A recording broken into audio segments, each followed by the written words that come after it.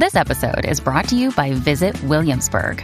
In Williamsburg, Virginia, there's never too much of a good thing. Whether you're a foodie, a golfer, a history buff, a shopaholic, an outdoor enthusiast, or a thrill seeker, you'll find what you came for here and more. So ask yourself, what is it you want? Discover Williamsburg and plan your trip at visitwilliamsburg.com. Hey, I'm Roberta Blevins, and this is Life After MLM, a podcast where we work to end the stigma of failure in an industry systemically designed for you to fail. Join us as we dive into the real-life stories of survivors, experts, and advocates to debunk the common myths and fallacies of cults, scams, and multi-level marketing. Hey, Hunbots and Hunbros, quick housekeeping. I have some stuff to go over with you, and then we're going to get into the episode. So first, I want to say thank you to everyone who took the time to take the MLM survey. We had over 1,100 responses. I was floored. The anti-MLM movement, the collective voice, it's incredible. And I am just so proud and so overwhelmed with I'm just impressed. Thank you.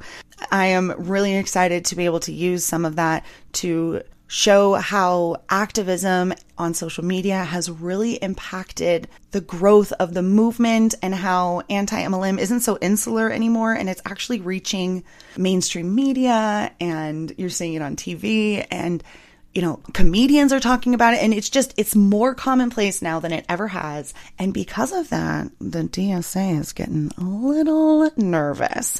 And so I'm really excited to show that data. It was incredible. Thank you. You guys I will never be able to say thank you enough. Every single time that you guys help, this is just more advocacy and activism in the anti-MLM space. And I am just so proud.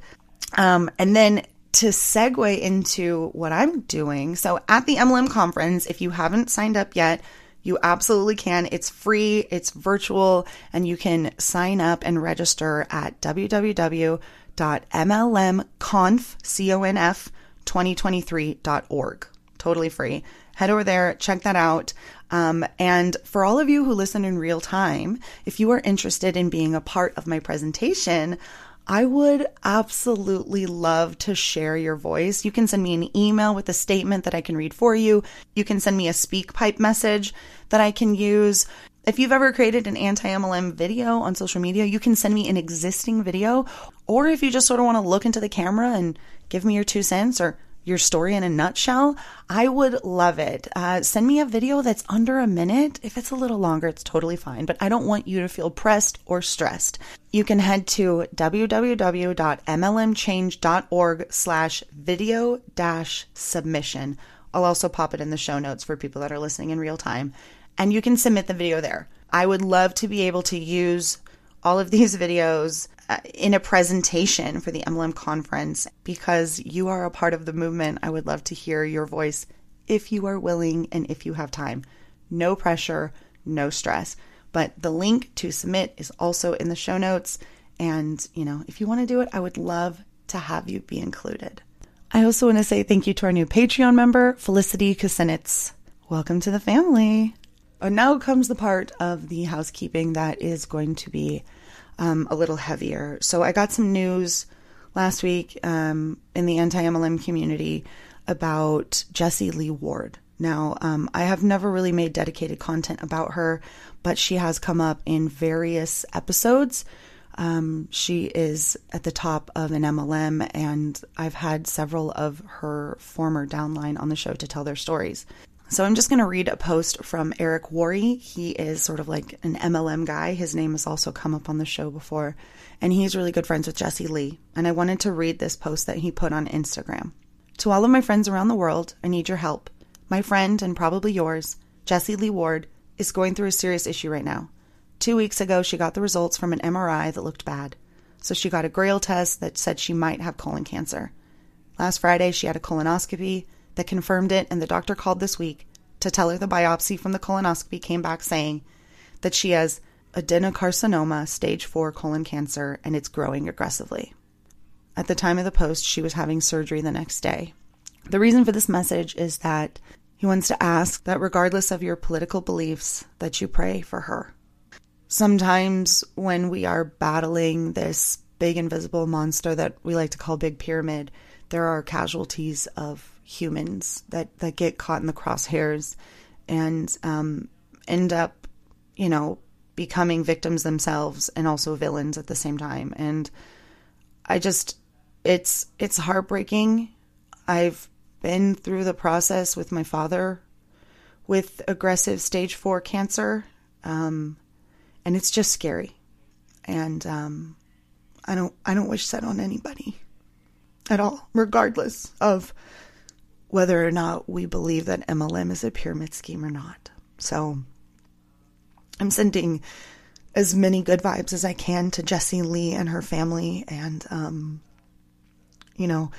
just know that you have our support and solidarity in your time of healing, and that we're thinking about you. And then lastly, some content warnings about this episode. It's an incredible episode, really. I feel like I say that all the time. It was one of my favorites, and Eden is actually going to be joining us on the Patreon this weekend. So if you are a member, you can catch that live, and if not, it will be available evergreen for you to check out and watch whenever you would like. In this episode, we talk about her coming out story that's juxtaposed with her abusive relationship with her mother. So we're going to do more of like a cult of one. We talk about being queer and having complex PTSD and feminism and all kinds of things. And so I just want to let people know that have been through this sort of thing that we do talk about quite a lot of stuff, but it is a great episode and it is definitely worth a listen. I just wanted to give you a heads up that is a little heavy at some points. Other than that, I hope you have a beautiful week, and I will see you next time. Enjoy the show. Welcome back to another episode of Life After MLM. We are going deep again, you guys. We're talking about all the different intersectionalities with MLM and all of the different things, teaching red flag education, because if you can see the big picture and go, oh, look what's happening in my MLM, you might start seeing it in smaller instances in your life. And so I really want to welcome to the show this beautiful human that I just met, and I already feel like we're great friends. Eden Robinson, welcome to the show. How are you? I'm good. Thank you so much for having me. I am so excited to talk to you. You wrote a book. I read the first chapter. I connected. I really like it. It's called Becoming Shameless. Yes.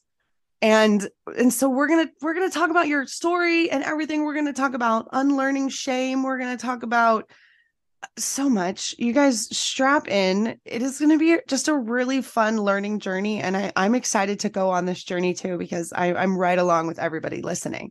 So Eden, I'm going to have you take it away and tell your story. Start from the beginning. And when you get to the end, stop. But I'm sure I'll have questions along the way. So take it away. I grew up near Boston, and I grew up in like a Jewish family. We were religious, but we were the least religious family in the little religious community that we were in.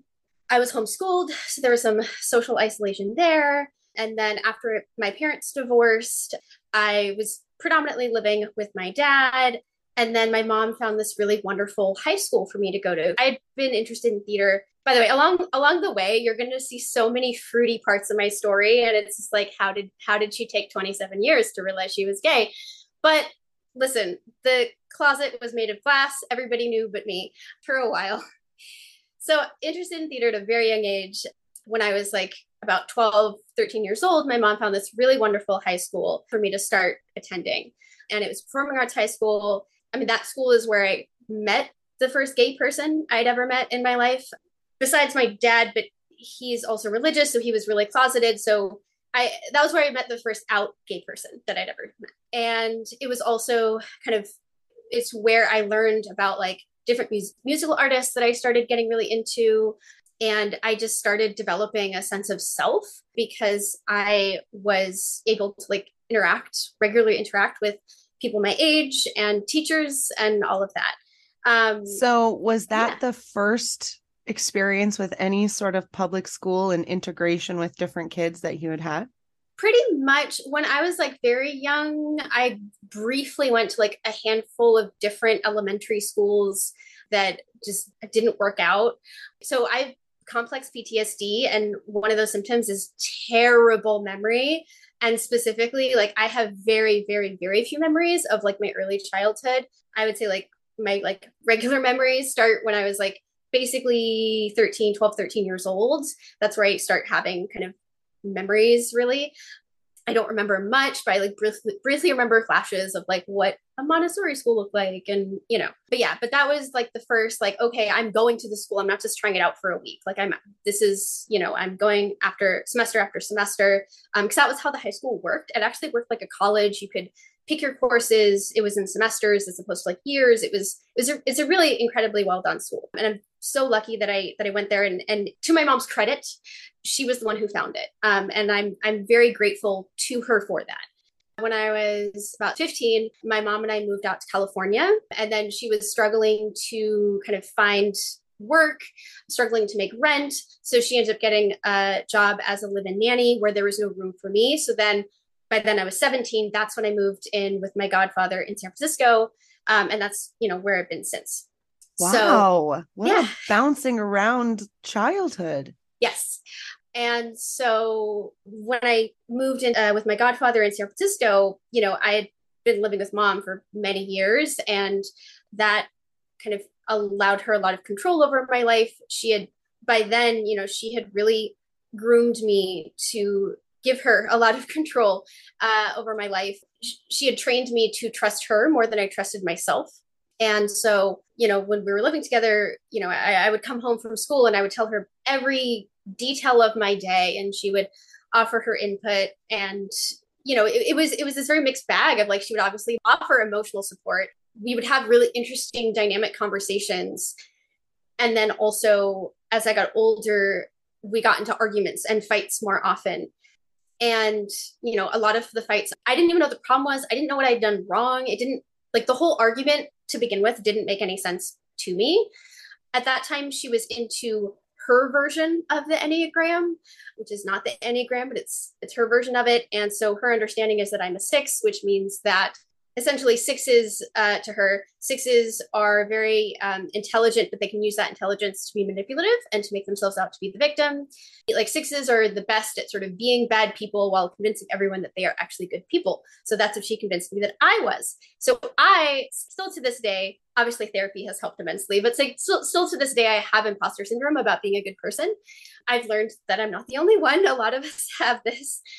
Now, you know, I manage it. I have my therapist. I have, you know, reminders from my therapist and from my lovely girlfriend and from my friends. You know, I have ammunition to fight those intrusive thoughts. But at that time, I wanted to fight those intrusive thoughts, but I felt like I wasn't allowed to. I felt like my instincts were wrong. I felt like, yeah, just my natural instincts, how I wanted to be, who I wanted to be, all of that. I felt like that was wrong.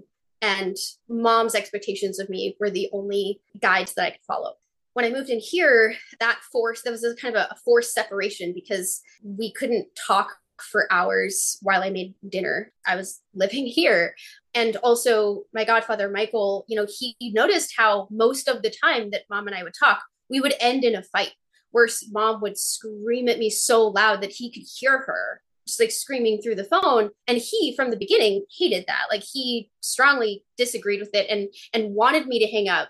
But I felt like I couldn't. I felt like I shouldn't. I felt like if I did, that was proving mom right about me being a bad person. So in order for me to fix everything wrong about myself, I need to suffer, and I need to suffer through mom's abuse. I didn't see it as abuse at the time.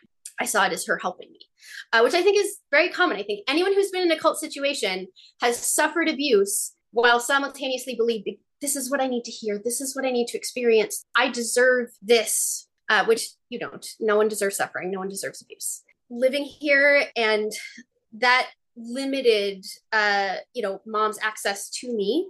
And it also meant that I couldn't really spend as much time talking to her. So I started talking to her when I was outside of the apartment, because then Michael wouldn't hear, he wouldn't get upset. So that kind of limited, be like, okay, if I'm walking to work, then that's when I'll call mom and talk to her.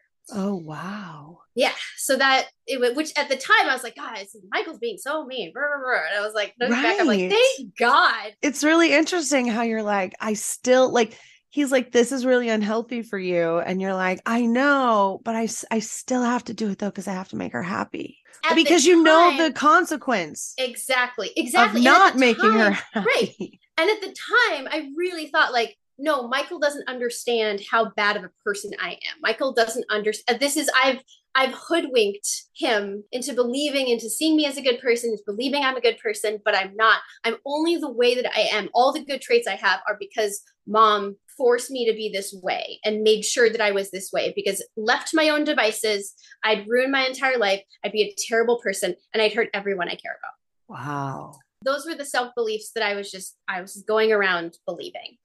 Growing up, I was a not like other girls kind of girl. Like I'm nerdy. I don't care about boys because I was gay. But I just thought it was because I was better than all the other girls. I'm not boy crazy. I'm better than that. And at the time because my mom was really aggressive with me choosing a focus, choosing whatever my career was going to be. She started pressuring me when I was like 12, 13 years old. Like as soon as I moved in with her, she started pressuring me like, okay, so what are you going to do? What's your career going to be? For the longest time, she thought I was going to be a writer, which I find very ironic now that I wrote a book. But for the longest time, she thought I was going to be a writer.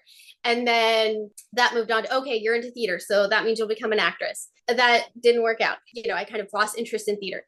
We would have daily fights about what I was going to do, what I was going to focus on, what my career is going to be. Looking back, it's like, I was a child. Let me mess around in college for a few years before I even start thinking about that. Like, it's fine. But at the time, and so I was like, what can I do? Like, literally, what can I choose so that mom and I will not be like literally screenwriting every day now over this? Because she would call me lazy. She would say that it would go into this whole thing about me being unappreciative of everything she's done for me, everything she sacrificed for me. I'm just choosing to throw that all away. Like, by not knowing what I wanted my career to be at literally like 16 years old. Like, come on. You know what I mean? Your brain's not even fully formed. And these were just sort of like intrusive thoughts she was having. And so she felt she needed to bring them up and start fights with you to solve them. I think so. I mean, both my parents had extremely abusive childhoods. So, I mean, the generational trauma is crystal clear. Like, it's so obvious. The trauma that has just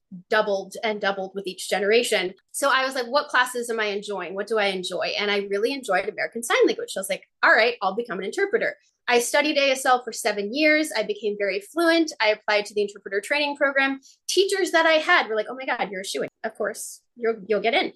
I did not get in. And it crushed me. Like, I was one of those like good grades kids that like my identity, my sense of self, my self-worth was in what other people think of me, what my grades are like, what my accomplishments are. And so I didn't get this thing. And I was like, I'm back to square one. Mom and I are going to be screenwriting every single day now. What do I do? And it just crushed me. So in that headspace, I attend some like deaf social event. There's this other guy, he's a hearing guy, but he had picked up ASL when he was in the Army. And so he starts talking to me, and I hadn't really gotten attention from guys before. I think it just kind of exuded weird gay girl energy, and it just, kept everybody away. But he approached me. It was just very much like this crushing, I don't have an identity. What do I do now? Who am I? What am I? And then like this guy coming in being like, oh, I find you attractive. I want to date you. And then I was like, oh, I can be someone's girlfriend. That's an identity. Okay. And so I just latched onto that. That was a very abusive relationship. Fortunately, it only lasted a short amount of time. Really abusive and traumatic. Also, to my mom's credit, she was the one who saw that things were not right. And she was the one who convinced me to break up with him. And again, very grateful that she helped me with that. It's kind of a mixed bag because I also kind of look like, well, if you hadn't raised me the way you had raised me, I probably would have noticed more of the red flags that he had. So anyway, fortunately that ended. Then after that, I was like, okay, I'm not attracted to men because I'm a traumatized straight woman. Like I'm not gay. I'm just a broken straight woman. There were some other guys who were very nice, very like understanding, good people who were interested in me. I never looked at a guy and was like, I want to date you. It was just like guys would just come up to me and ask me out. listen, when you're a lesbian, but you don't realize you're a lesbian and you date men, there's no internal sense of like, you're someone I want to date, you're not someone I want to date. Because it's like it's a no to all of it. So if a guy comes up and it's like, okay, well, I mean, you don't seem like an axe murderer, so sure, I guess. Like there's no internal barometer. And so kind of same thing. I just kind of went along with it and dated them.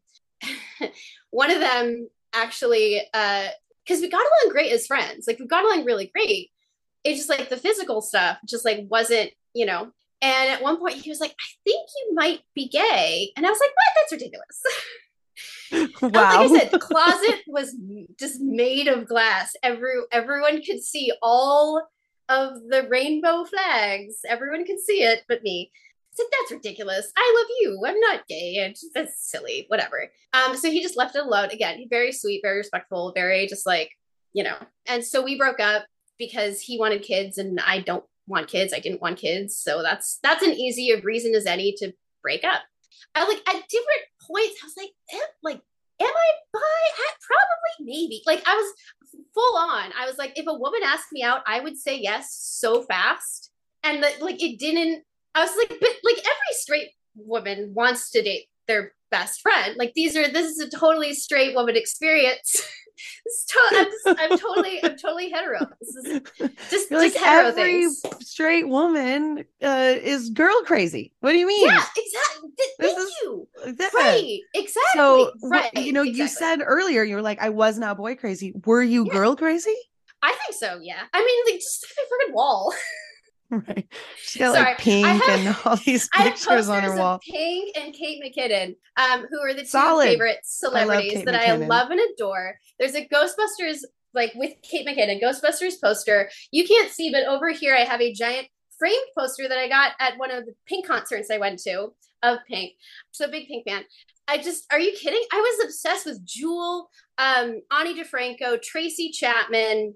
I mean, just like dyke music, you know what I mean? Like from such a young age, it was just like how I was walking around in my Doc Martens and my cargo pants, just like, hoping to get a ticket to Lilith Fair. Just, like honestly, it was it's hilarious. Like so 90s lesbian vibes, 100%. Absolutely. Riot Girl is absolutely part of my aesthetic and will always be. Yes, absolutely. Everyone is saying is like you might, and you're now questioning it and you're asking yourself, am I? But like also like there's this weird, and like everyone who's come out later in life, whether they've come out as trans or queer or lesbian or gay, what have you, there's this thing where like from a very young age you like have the question, but there's like this like automatic like motor that like pops in and it's like, that's a problem for later me, and then just like squashes it down, and it's just like, you know. So that it's this weird, I don't know what it is, but like there's that reflex that I've noticed in like just everyone who's coming out story I've heard who came out later in life, there's that like, reflex that just keeps coming up. So that's what it was. Yeah, I think we're at the point of the story where the Ghostbusters movie comes out. It's like 2016.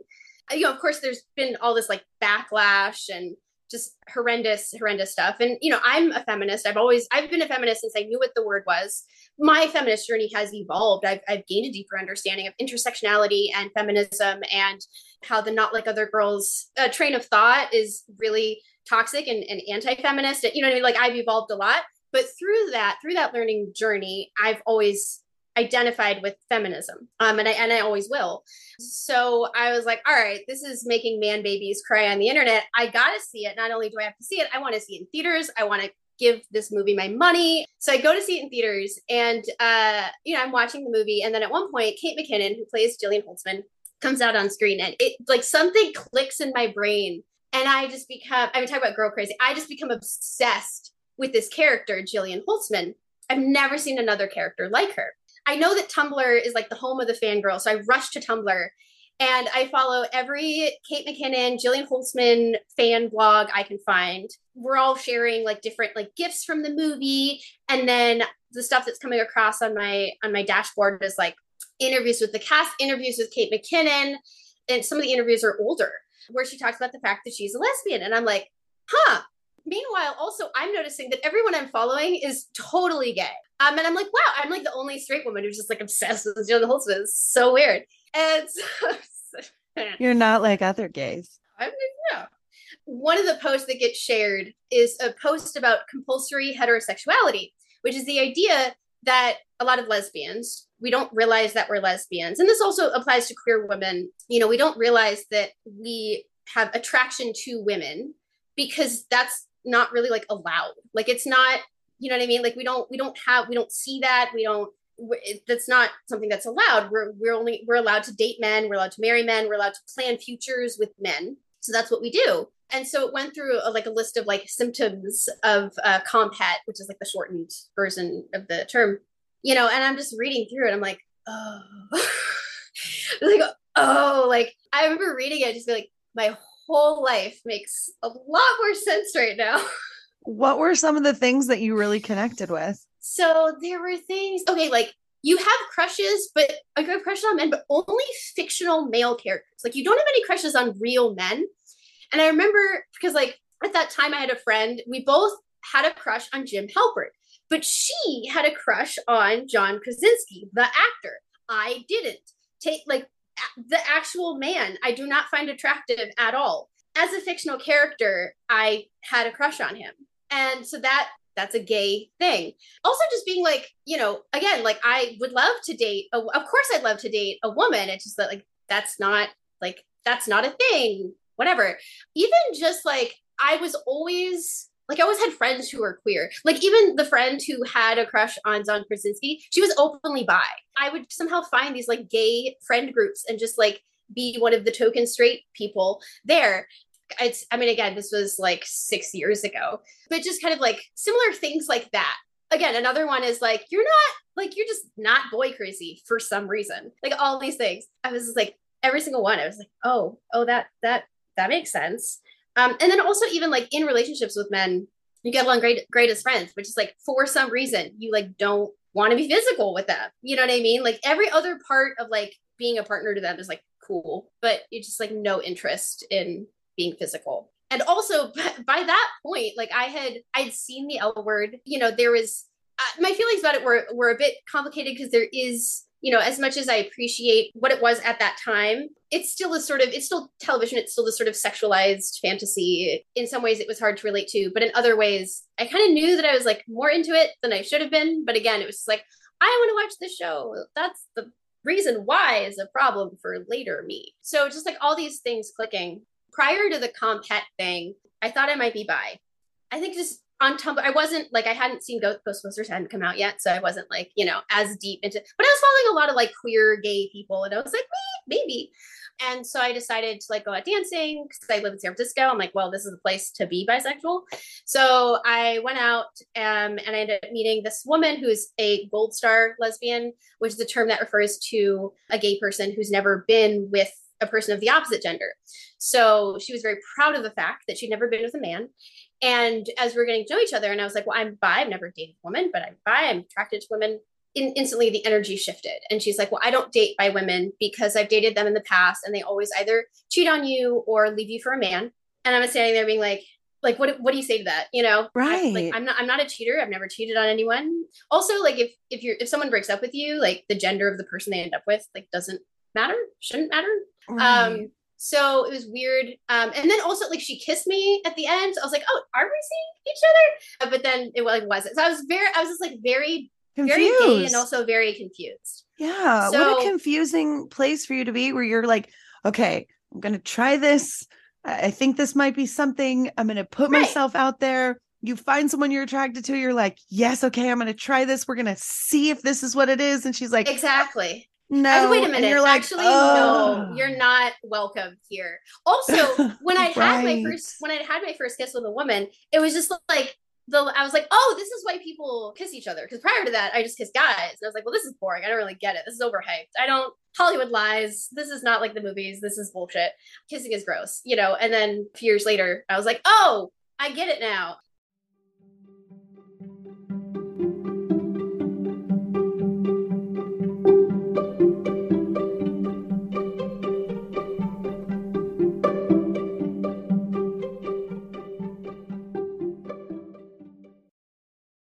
Head over to quince.com and grab yourself a little something something and support the show by supporting our sponsors. The weather's getting warmer, so it's time to say goodbye to jackets and sweaters and say hello to lightweight fabrics and classic styles. I have been taking advantage of the beautiful weather and getting outside for daily walks, and I cannot say enough good things about the Flow Knit high-rise boyfriend jogger from Quince. Seriously, running errands, doing school pickups, swinging by the farmer's market, or taking Jaja for a stroll around the lake, these bad boys are versatile. I love the deep pockets, the high waistband, and the internal hidden drawstring. They're quick drying, moisture wicking, antimicrobial, and the 4-way stretch makes them so comfortable. They're made with 88% recycled polyester, and the Global Style Standard certified yarn dramatically lowers environmental impact by diverting landfill and ocean-bound plastic. Not to mention using recycled claim standard approved dyeing, washing, and manufacturing processes with low water and eco-friendly dyes. They have become an absolute favorite, and you can save up to 59% off the high-end counterpart by shopping with Quince. Throw on a cotton modal scoop neck tee and some sneakers, and you've got a perfect, effortless outfit. Get warm weather ready with Quince. Go to quince.com/MLM for free shipping on your order and 365-day returns. That's QUINCE.com/MLM to get free shipping and 365-day returns. Quince.com/MLM. Do you ever wonder how much of your personal data is out there on the internet just for anyone to find? I promise it's more than you think. Your name, contact info, social security number, home address, even information about your family members. It's all being compiled by data brokers and openly sold online. This can lead to a lot of problems, including identity theft, phishing attempts, harassment, and unwanted spam calls. But now you can protect your privacy with Delete Me. Signing up for the service is super easy. Just provide Delete Me with exactly what information you want deleted, and their experts take it from there. They send you regular, personalized privacy reports showing what info they found, where they found it, and what they removed. I got my report, and I was floored with the results. Of the 105 data brokers they checked, 83 of them had my data. Delete Me then removed 173 listings of my personal data off the internet. And they make sure that it stays off too.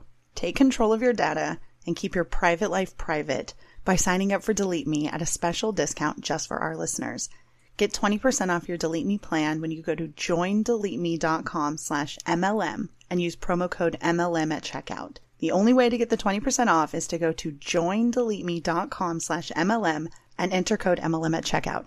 That's joindeleteme.com/MLM, code MLM.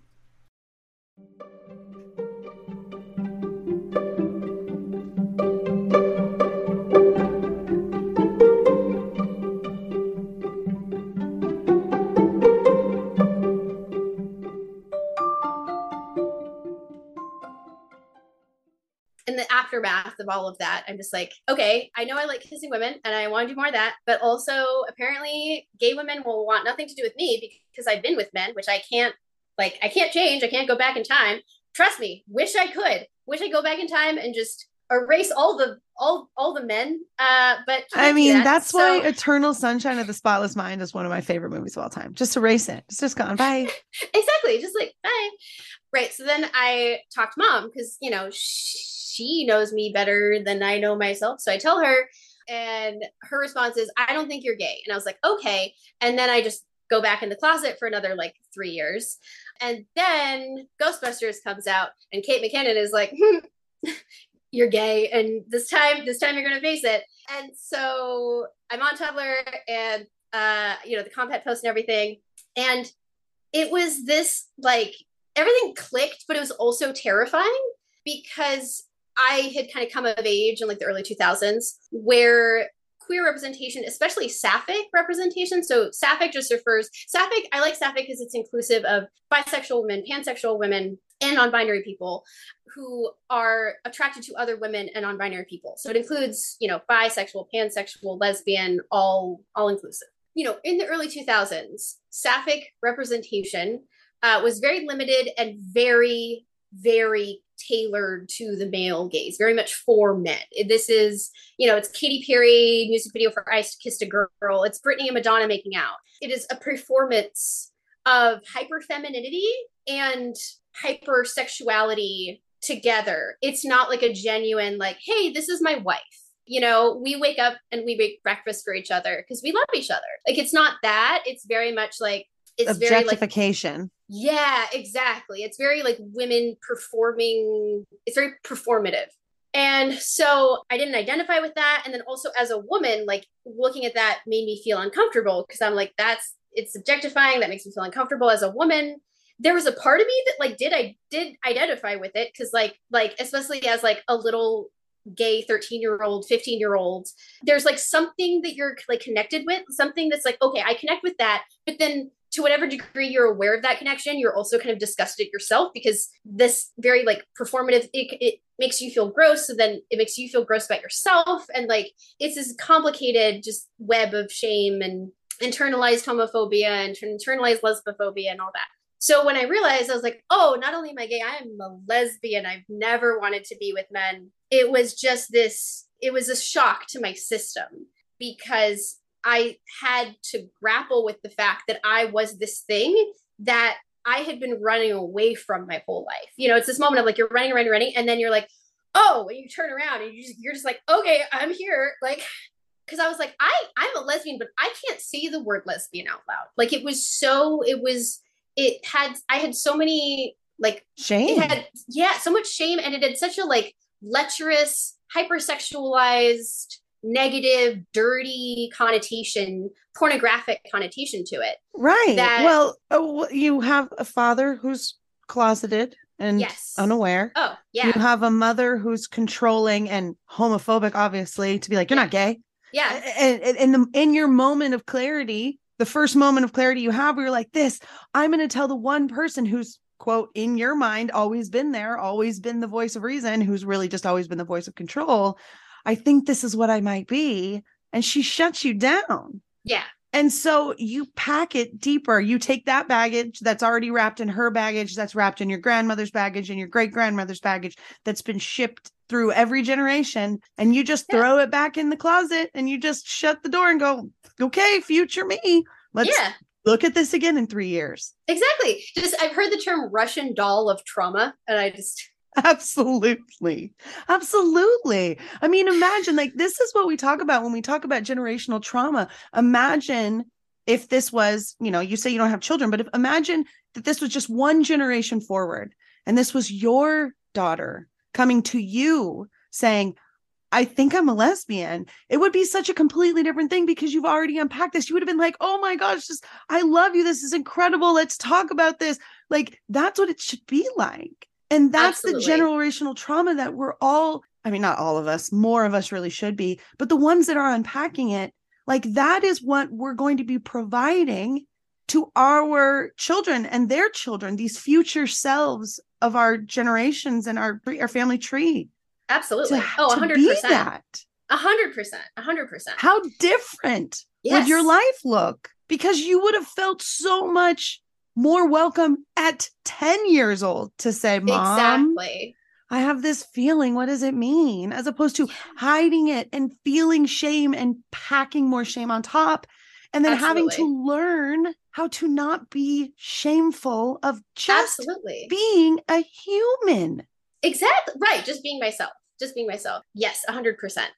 I am sitting there just like kind of deer in the headlights, sort of shock of all of that. And Kate McKinnon was really my lifeline here because humor has always been a big part of my healing. Like, I've always loved comedy. I've always loved just everything that can make me laugh. And so the fact that she would, she did I would come across these little bits of like, little skits that she did as she was like kind of coming up, before she got to SNL.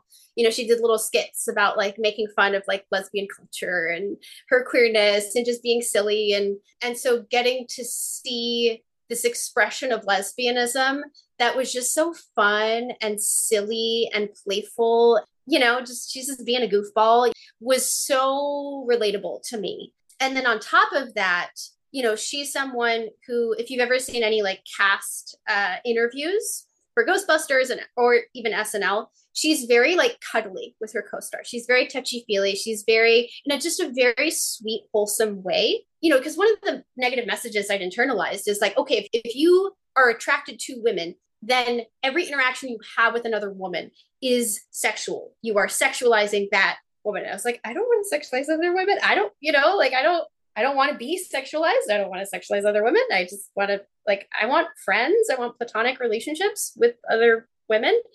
And so seeing Kate just interact with her co-stars and be just so physically, platonically warm and just cuddly and just sweet. She was just proving wrong so many of the negative stereotypes that I'd internalized about what it means to be a lesbian. And so that was, I basically just kind of immersed myself in Tumblr and queer content and a lot of just Kate McKinnon, just because it was at that point, that was my ammunition against all of these internal messages of shame and all of that. And so, I wrote some blog posts and I would just kind of journal my thoughts, and then I post it, and then people would comment and be like, oh my God, I feel the same way. And thank you for putting this into words. And I'm not the only lesbian who feels this way. I'm not the only queer person who feels this way. And so that just really helped, and also going back to the comedy piece, being able to, when you're scared of something, it's big and it's scary. And if you can laugh at it, you can't be laughing at something that you're scared of. Once you're laughing at something, it no longer has that control over you. It's no longer scary. And so getting to just laugh and make silly jokes about, oh my God, why are we such useless lesbians? And and just even just learning all of the memes, gay memes were just so valuable to me in my healing process. And it sounds so silly, but it really was. So yeah, so that helped immensely.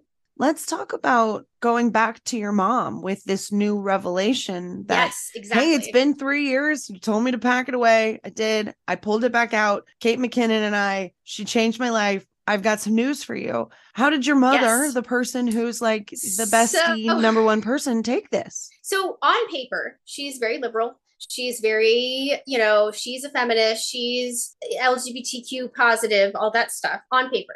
When I told her, I was I'm actually, a lesbian, she took it well. She was wow, that's, I'm so glad that you sorted that out, kind of thing. As I started to unlearn all of that, I spent more time on Tumblr, just in these online spaces. And so, because I was finding a lot of comfort and reassurance and empathy and all of that online, which previously I'd only felt that sort of comfort and sense of compassion, empathy from my mom. So, I'd come home and instead of even pulling up my computer to send my mom a long email about my day, I would just go online and I would just go on Tumblr and I would just reblog, So overall, I was communicating with her much less overall as a sort of byproduct of me being I need to work on this. I need to unlearn a lot of this. I need to heal a lot of this. And this is a type of healing that for the first time in my life, mom had no input on. She had no point of reference. So it forced a little bit more distance between us because this was kind of consuming. I was going through a second puberty is what it felt like, it was just kind of consuming. Obviously I was, working and, being a normal adult at work, but in my off hours, this was consuming my life in a good way. I was just finally allowing myself to be immersed in queer culture and learn my culture as a gay person. Absolutely. Immerse yourself in the gay culture, the memes, the supportive education, not just I'm so proud of you, sweetie, but we're so proud of you. And here's something that you might be interested in because it intersects with another gay culture interest you might have.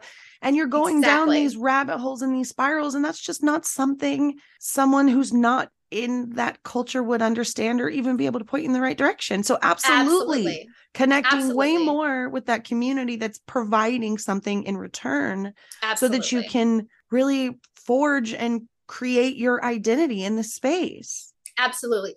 And so I think that that distance was bothering her, but then she couldn't say it outright.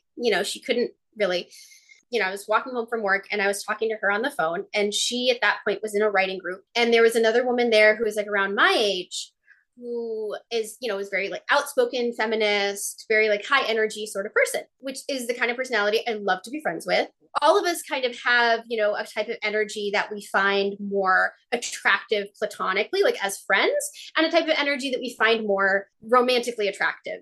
And so mom was describing this woman to me and saying like, you know, I would love to like give her your information because I think you'd really get along as friends.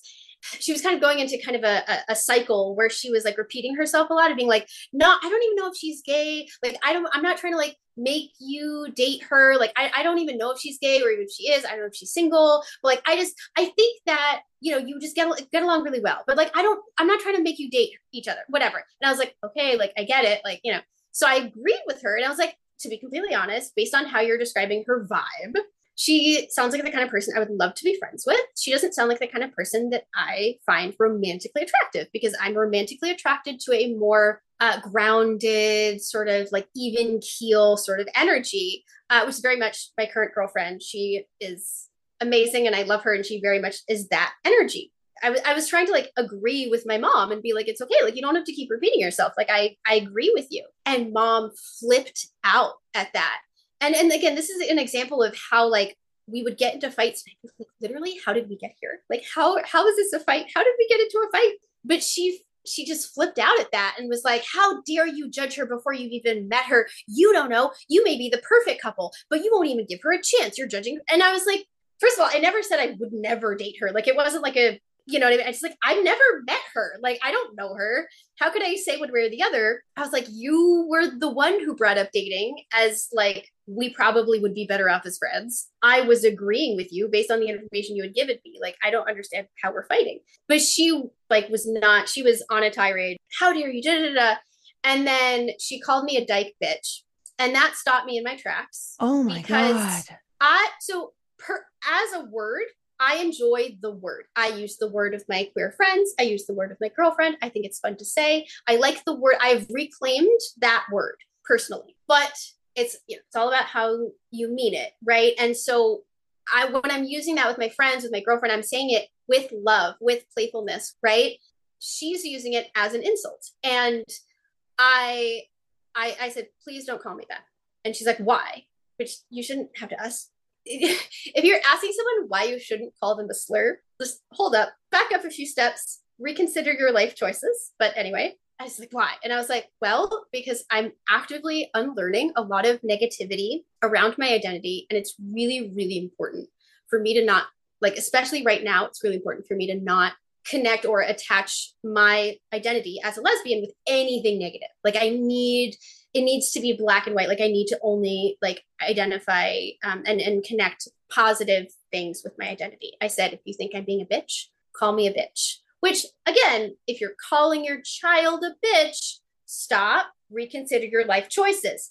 But my point is that at that time, I was so like, it was so important to me that she not use homophobic slurs. I was like, if you want to call me a bitch, I'm letting it, like, whatever, like, you can call me a bitch. I'm saying that if you really want to call me a name, then just call me a bitch. But please do not bring my sexuality into this. That is more important. What is most important to me right now is that you don't bring my sexuality into this. It's just strange. It's just so toxic and so narcissistic to throw that in your face, to be supportive on paper, to be like, look, I'm trying to find you a friend, and then to not get the results she wants and to just immediately spiral into slurs and offensive name calling. Like, it's your mother. Yeah. She had been using really aggressive, horrendous language against me practically my whole life. And so that's why I was kind of numb to it. It's just with this particular thing, I was like, wait, like, this is something you shouldn't be doing. This is something I know you shouldn't be doing. And so her response was, well, I can't talk to you if you're going to police my language like that. And so then I was like, fine. And I hung up on her. And like, that was a moment. Like, that was a, like, holy shit. Like, I didn't think that she would do that. And, you know, I think anyone who's been in an abusive relationship and left, there's been at least one moment where they do something that you're like, I never thought you would do that. And it just like, it's really jarring in a way that like, either that ends up being the prompt for you to leave, or even if you don't leave at the time, it haunts you and it keeps gaining momentum over time until like it builds on other I didn't think you'd do this moments until you leave. So that was one of those moments for me. So, after that I was like, okay, well, now I know that I'm not going to talk to mom about my queerness. Like I can't trust her with that part of myself. And then that gave me permission to not share certain parts of myself with her. And so that, it was kind of a snowball effect. Plus, after I realized that she couldn't really be trusted in that way, I was like, okay, well, I need someone to talk to. And so that I was like, you know what? I'm an adult. I can find a therapist. And I did. I went and I found a therapist. And for anyone out there who's nervous about finding a therapist or, wants to, finding a therapist is kind of like dating. Like you kind of have to go through a lot of like first times before you find the one. Like you're going to be going in and like talking to someone. You're like, oh, it's not a vibe. Nope, we don't gel. Nope, this is not a match. And then you eventually find someone you click with. So that's what happened. I met with different people, didn't work out. Finally found a therapist who was really helpful. And then she was my therapist for up until very recently. She retired. And then I recently found a new one who's also incredible and amazing. And I'm very lucky to have. So that therapist, she helped me so much with unlearning shame. And when I started going to her, I was like, I'm gay and I need to come to terms with this and I'm working on this. But as anyone who has abusive parents knows, and who then has gone to therapy, you start going for something else, and then before you know it, you're like, oh yeah, the way my mom talks to me is maybe not okay. And then it just kind of kept going from there, and I started to see more cracks, and I started to kind of see more, and I started also just gain a sense of identity, gain a sense of self, realize that I'm not a bad person. One of the big moments for me was when I was, I wanted to vent about something about a fight that mom and I had recently gotten into. But I was prefacing the story with all of these, like, just, like my mom cares a lot. She wants the best for me. Like she's just trying to like protect me from self-sabotage and all of that, and like, she's not a bad person. And my therapist stopped me. She's like, you don't have to explain your mom's actions. You get to just tell me the story. Like, if you say something that's off, I'll determine whether you say something that's off.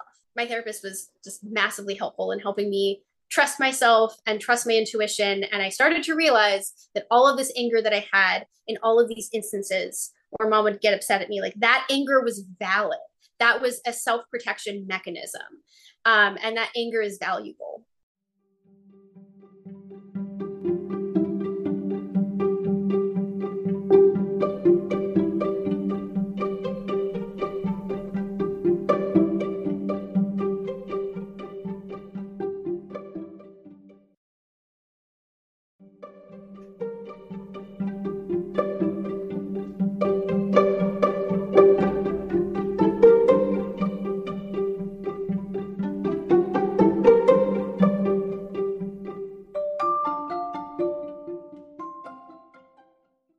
One of the many reasons that I love Pink is before I even found a therapist, I had gotten into Pink and her music. It was like right after I had ended things with the abusive ex.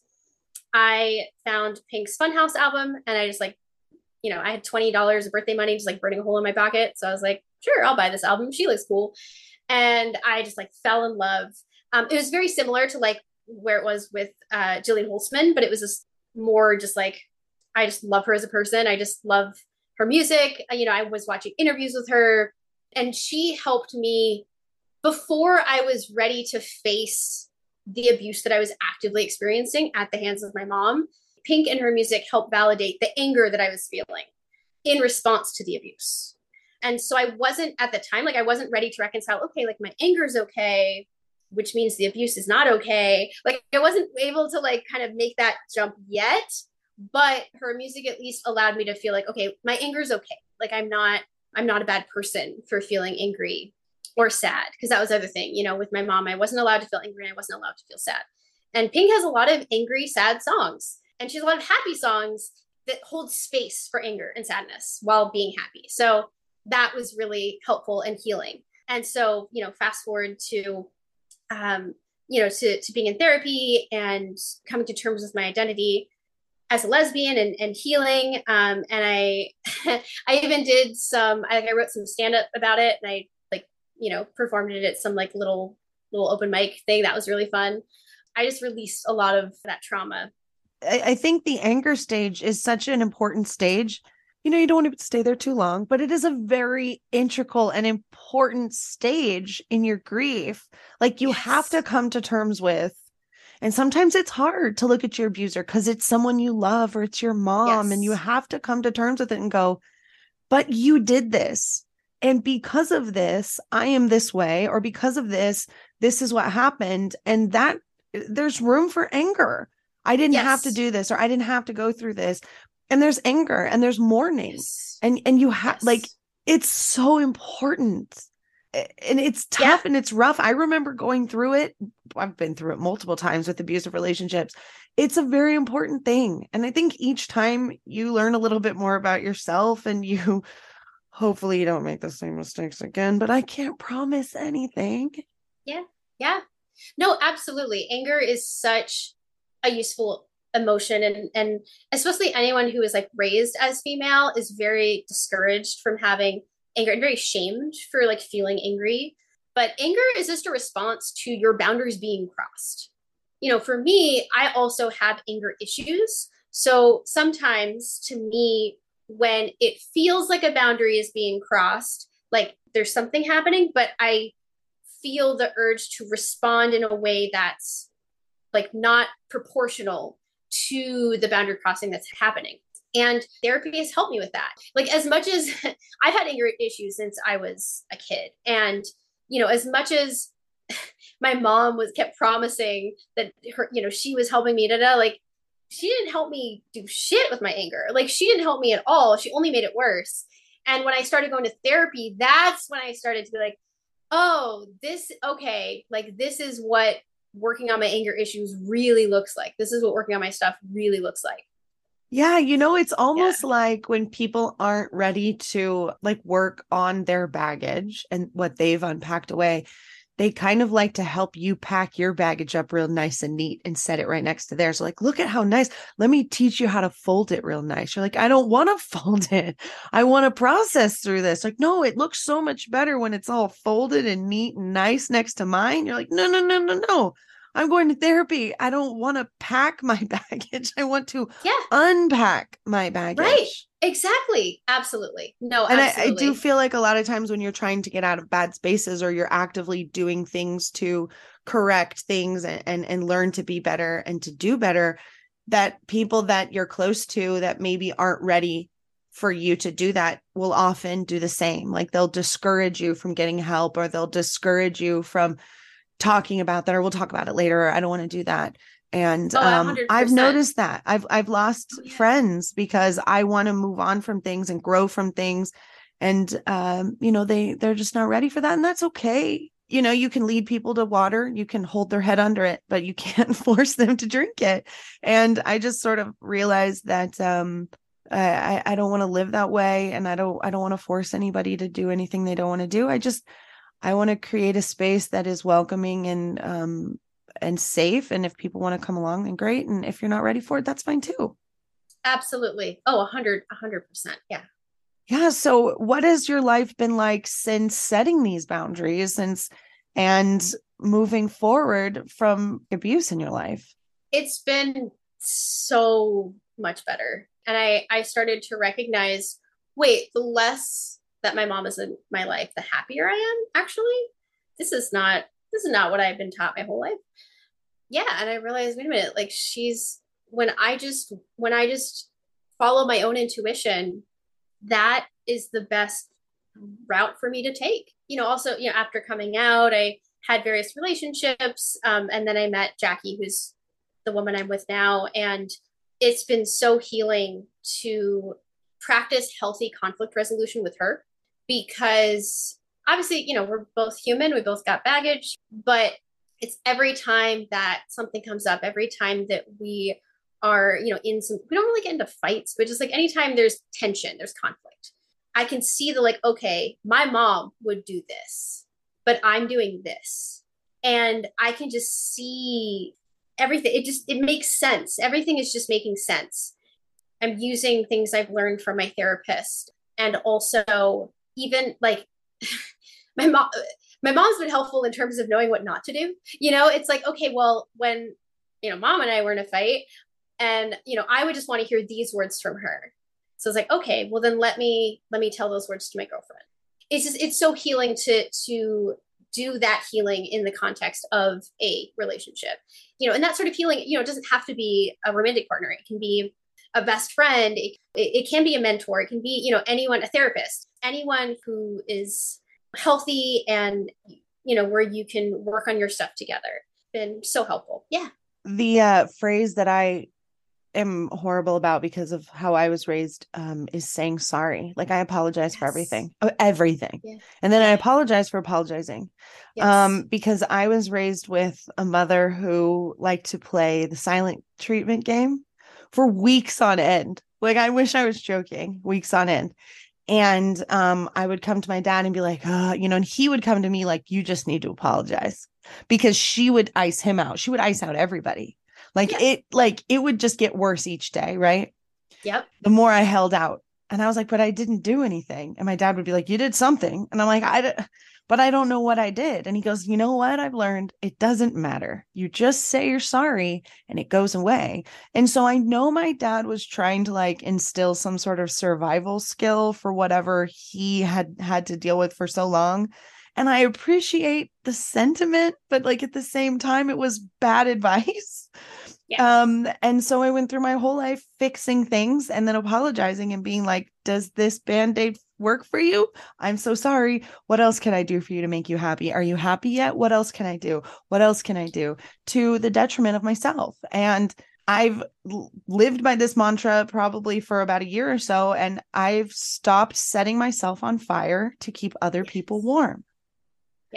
And absolutely. That was something that I had to actively learn because I was chastised as a child and a teen and a young adult for not doing what someone else hoped I would. And so I always was apologizing for something I didn't even know what I had done wrong or what I hadn't done or what I had done, because there was no parameter for that. It was just like, you done fucked up, Ron, and you better say sorry. And I'm like, but I don't know what I did. And for someone who had undiagnosed ADHD and a neurodivergent brain that's like, just tell me what I did wrong and I'll fix it, when there's no answer, it was maddening to my formidable years. Absolutely. And something that's so fascinating is, so the symptoms of CPTSD or complex PTSD and the symptoms of ADHD have so much overlap. And so I truly don't know. I know I have complex PTSD. I don't know if I have ADHD or if I just have all the symptoms because of my CPTSD, but I know exactly what you're talking about. Yeah. And then, being in an MLM sort of just reignited that entire like bonfire of bullshit all over again. And that was sort of that's really where everything unraveled for me. Because it was seeing the big picture. Because when it was small, when it was just one-on-one, it was just things that was happening to just me and this gaslighting. And I didn't say that. And that's not what I meant, whatever. And I was like, maybe I'm the crazy one.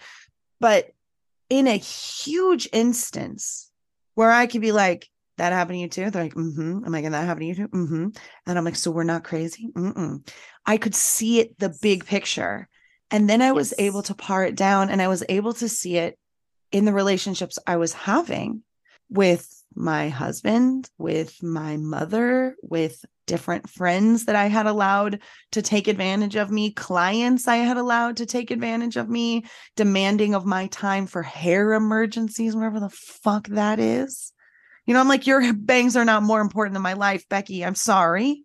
Exactly. That sort of stuff. I finally saw it because I had to go through the biggest ringer for me to see the intersectionality of narcissism and just control and gaslighting on a smaller scale where I'm like, oh, I've experienced this before my whole fucking life. Yep, absolutely. And I never knew what it was. Yeah. Yeah. It's very much like if you grew up never learning that like red was like a different color. Like you saw things that were red all the time, but like you weren't taught that there's a word for it and it's red. And then you're eventually taught like, this is what red is. This is what red looks like. Then you're like, oh, wait, I'm seeing I'm seeing the red flags everywhere. I know what that is now. It's not just part of the backdrop. You start to see it. Right. You can pick it out. And exactly. Then you can also sort of predict it as well, because these are cycles. Here comes that. Yes. I just wanted to take you out to lunch and see how you've been. Or I ordered 2 of these by accident. So that sort of stuff. Oh my God. The way that my mom repeated, because obviously as I'm going through this therapy, I'm pulling away. Right. And not only am I pulling away, but I'm also saying like, hey, you did this stuff. That was messed up. In the past, she would never take any accountability. She would never admit that any of it was messed up. And she has said, as you read the book, you will see, she said some messed up stuff and she's done some messed up stuff. And there's stuff she did when I was really, really young that I learned about after the fact that I didn't even include in the book because I like my book to be in chronological order. All of that, none of it. None of it was bad. None of it. She was not willing to take ownership of any of it. But this time I was like, okay, I don't care if you take ownership of it. Like it was abuse and I'm calling it abuse, even if you won't. And I'm also distancing myself from you. So I'm not, you don't have access to me anymore. And the way that I could just see, she would just, she wouldn't fight me. She would transition into love bombing. And it's like, okay, so if you, and like started, that's when she started apologizing. When I was withdrawing my presence from her life over a prolonged period of time. And I was like, oh, okay, huh.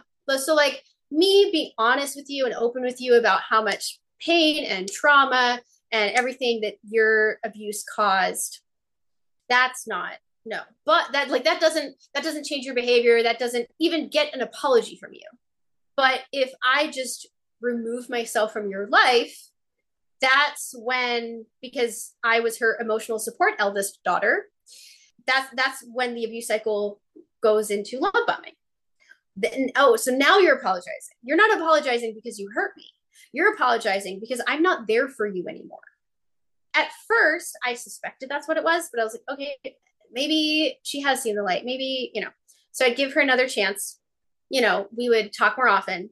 And then once she would get comfortable with our relationship, suddenly it's, resuming to like a level that she's comfortable with. We get in a fight and she does the character assassinations and the swearing and the sexual language, which was like part of the abuse. She used really intense swearing and really sexual abusive language when she was mad, and then I'd be like, that's messed up. Instead of like just believing I deserved it, I was like, I don't deserve this. I'm going to hang up on you. I'm not going to talk to you. So I withdraw. And then she apologizes. She love bombs. She claims that she understands now. She apologizes. It's just a cycle. And I give her like a couple more chances. And each time I'm just like, here we go again. But I give her a couple more chances. And then I'm like, okay, your apologies don't mean anything. Nothing's really happening. Nothing's changing. So are you completely no contact? Are you low contact? I'm very low contact. Currently, we are at a phase where, so basically what happened was I read Stephanie Foo's incredible book, What My Bones Know. And as I was reading it, there was a part of me that was like, maybe if mom reads this book, this will validate some of her feelings. It'll prompt, there's a part of me that like still feels responsible for her emotional well-being. Like it's still there. There's that inner child that is like still holding on to what she was taught, and still combination of holding on to what she's taught, also a combination of like when you are a child, you want your parents to be happy. You really want that. And seeing her suffering due to her own generational trauma is sad. And it does make me sad. And I have that empathy and I there is that inner child part of me that's like, but maybe I could just help mom. And it's like, you can't, like, it's very much like a horror movie. I feel like anyone who's been in an abusive situation knows what it feels like to be in a horror movie where, you know what I mean? You have like a shapeshifter, you know what I mean? A Dr. Jekyll, Mr. Hyde situation where it's like, oh, but I think they get it. Like, I think we can trust them. It's like, do not go into their house. You will be tortured again. Like, you know what I mean? Like, it's like, they seem real friendly now, but they still have a dungeon in their basement and they're going to chain you there if you give them the chance. You need to leave. Like, you know what I mean? You need to keep your distance. You can talk to them from across the field. You know what I mean? Like, you need to maintain that. So there's a part, like, as I'm reading it, it's like, it's eating away at me. And I'm like, I have to tell her about this book. And so I tell her about the book and she reads it. And she, once again, like, she claims that now she gets it. I am just so emotionally fatigued from all of the chances I've given her that I am, I can't emotionally invest in a relationship at this point. Do I believe that there is a small chance that reading that book really changed something for her? Never say never. I hope it did. I hope it helped her. So we're in this sort of like this very low contact sort of phase. And because we're very low contact, if I'm right, we're still in that love bombing phase. Like, because I don't communicate with her often enough that she can feel comfortable and then go into the, like, a more abuse part of the abuse cycle. So we just kind of stay in the top part over here and kind of, go back and forth. So you sent me a copy of your book and I was reading it, and I wanted to read this part that really just struck me so much. And I almost cried, and it's right at the beginning of your book. So I'm just a softie, but there's a poem at the beginning called An Insider's Guide to Erasing Self-Hatred. And sometimes when I like learn things about like self-hatred and internalized fat phobia and internalized misogyny and all of these things, and I'm like, oh my God, that it's me. That's how I was raised. And like, I've been breaking these. So to see something like this, like, again, I'm like, I'm so seen. This quote is just, it's beautiful. So it says, like lasering off a shitty tattoo, it will hurt like fucking hell. And even after the last session, it will never completely go away. And Eden, it just, in 4 lines, it encompasses everything that I feel about the journey that I've had to go on personally.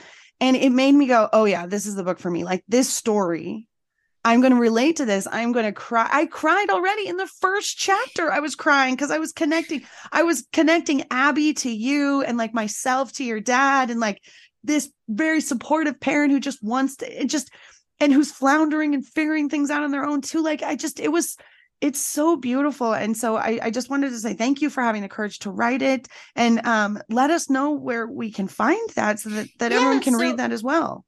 Yeah. So it'll be like officially released February 22nd.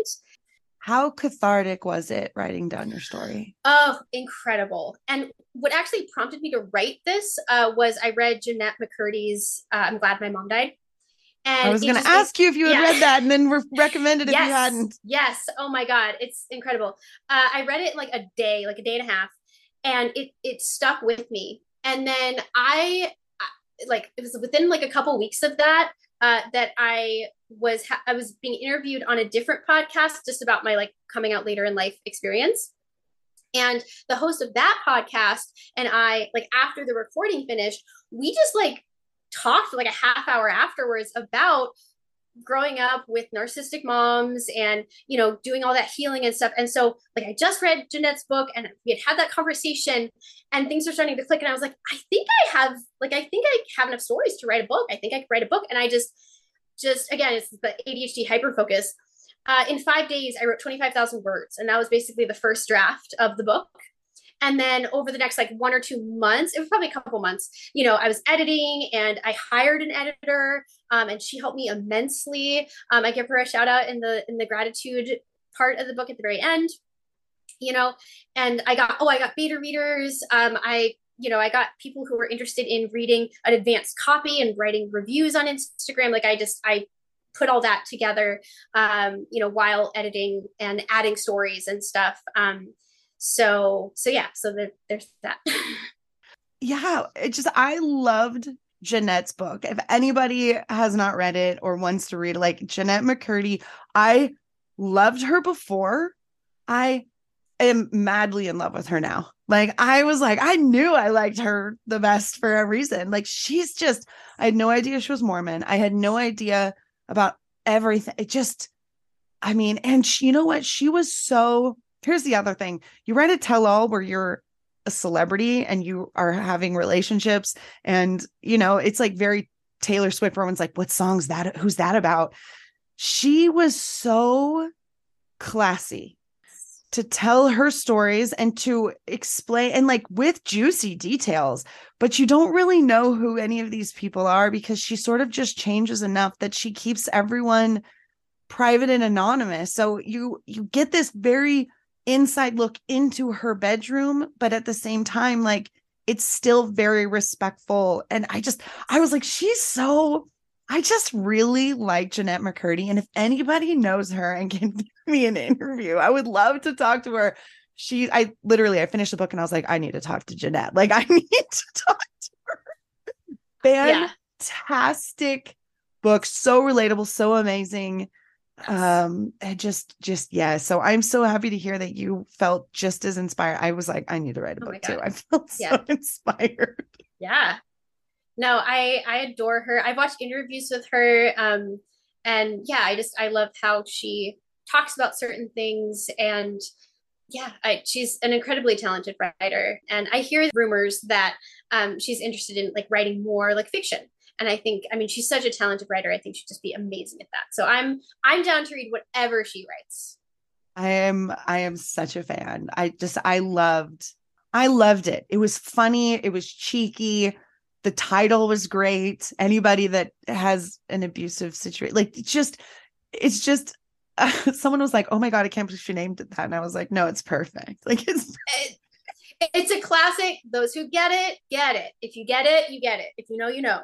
Absolutely. So let's do some rapid fire questions about one-on-one culty abusive relationships. What is one word that encompasses how you feel about a one-on-one abusive relationship? Hell. It's hellish. Yeah. What is one warning to somebody who, has a parent or is in a relationship like this and is seeing some red flags we talked about today and is ignoring them and is going, it's not that bad for me? Everybody's going to take their journey in their own time. This also applies to anyone who is starting to come out or questioning that. Everyone takes their own time. Continue to pursue what speaks to your soul, because whether it's worse than you think or it's not, following your intuition is going to lead you to the support that you need and the resources that you need. Yeah, I love that. I absolutely love that. I don't really know how to change the worst. So I'm just gonna ask you about your opinions about MLMs. What's the worst MLM in your opinion? Okay, so I'm totally biased because I am a personal trainer. I particularly hate the health focused ones because they are, obviously I'm passionate about health and fitness. And I think that there's so much healing to be found in connecting with your body and finding strength and learning how to move your body safely, not just for health, but for longevity. And the ways that these different MLMs, whether it's Optavia with their starvation diets or it's Beachbody with these stupid workouts that are more likely to cause theoretically, they're more, I don't want to get sued, but the Beachbody workouts that theoretically are more likely to cause an injury than actually get you healthier. It's just, those particularly, I particularly dislike those. I agree with you. And the more that I learn getting back into like my fitness journey and like hiking and stuff, like the more more BS I see because it's just, I'm like in it even more. It's just, ugh. So what was the hardest lesson that you learned in your journey with your mother? There was a moment, I don't know if this is necessarily the hardest, but there was a moment that struck me particularly hard where it just snapped for me. It just clicked for me. She's never going to see you the way that you want her to see you. And this is before I like really started to like distance myself from her. But it was definitely a huge part of that process. And we were in a fight over something incredibly stupid. I tell the story in my book, and I just like, she's never going to see you the way you want her to see you. And what was a positive takeaway from this experience? I feel like there's probably a lot, actually. Oh yeah, there's so many. The fact that I'm not alone. And it sounds funny, but like when I found the anti-MLM movement, I deep dived into it because there was so much overlap between, these survivors of business cults and me, who has survived like a sort of a cult of one. I also love that there's within the anti-MLM community, there's room for humor because again, like comedy has always been a huge part of my healing journey. If it wasn't for comedian Kate McKinnon, I might still be closeted. So comedy has been such a valuable part of my healing. And I really respect that there's room for that within the anti-MLM community. I love that. I love that. It's like something that I think is so great is there are so many voices, and because there are so many voices and there are so many different types of media and there's so many different ways to connect, that so many people are able to connect and to see different things and to see it like on a larger scale, being like, oh my God, did you see what happened in LuLaRoe? Did you watch LuLaRich? And then you're like, you watch it and you go, oh my God, like that kind of happened when I was dating like my last boyfriend, or when I was married, or I kind of had a parent like that did that kind of stuff. And it really like it normalizes abuse on like such a big level that you're able to sort of look. If it wasn't for Mike and Leah, like I probably wouldn't have even realized that LuLaRoe was a cult or that MLM was a cult, and I might not be where I am today. I could have just been like, well, I was just a failure, I guess I can't sell pants, and just moved on. I think it's just so important that the community is here for everyone and everyone has a voice, and you're able to connect with whoever you connect with. Because I mean, I get emails where people are like, I'm on episode 137 and I finally connected. I've been obsessed with your podcast for weeks and months and whatever. And I never connected. And then episode this one, I was like, uh-oh. And so, it's just, sometimes it's that little tiny difference. Absolutely. And that's why I say, like, just follow what speaks to you. When you connect with something, whether it's, an artist or a piece of art or a podcast, when you connect with something that is telling you something really deeply valuable, follow that. Yeah, it's served me really well. It seems to have served you really well. And I mean, you talk to people who are successful and you ask them their advice and they say, just keep going, just keep follow that spark, follow that passion, keep it up, find something you love to do and you never have to work. I love doing this. I love recording. I love talking to people like you. I love editing. I love creating. It doesn't feel like a job, but it is. And I'm so thankful. And it's just like the coolest thing. And you get to be this personal trainer who's like so body positive of all genders and all inclusivity and all bodies. And it's such a beautiful thing. And it just makes me so happy and warm inside. Absolutely. Thank you for saying that. And I feel the same way. And that also is, part of why I wrote this book, is because I have benefited so much from people telling their stories about their struggles, about their healing, about all of that. I consider, Pink's music to be, what is a song, but just a 3-minute story. So I've benefited so much from that, from, Jeanette McCurdy's book. And so this book that I've written is my contribution back into that cycle from which I've benefited so much. I can't wait to finish it. I'm so excited. Thank you so, so, so much, Eden, for coming and spending the day with me to talk to us and to educate us on something that we haven't been able to talk about yet. So I really appreciate that. thank you so much for listening to Life After MLM. Don't forget to like, subscribe, and share. And follow us on social media at Life After MLM Podcast and my advocacy at The Real Roberta Blevins. You can find all of the links to the social accounts in our show notes. And if you just listened to that incredible story and you thought, oh my God, I have a story just like that needs to be told, hit me up, therealrobertablevins@gmail.com. I would love to have you on the show to share your story and start your journey in life after MLM. See you next time, Huns.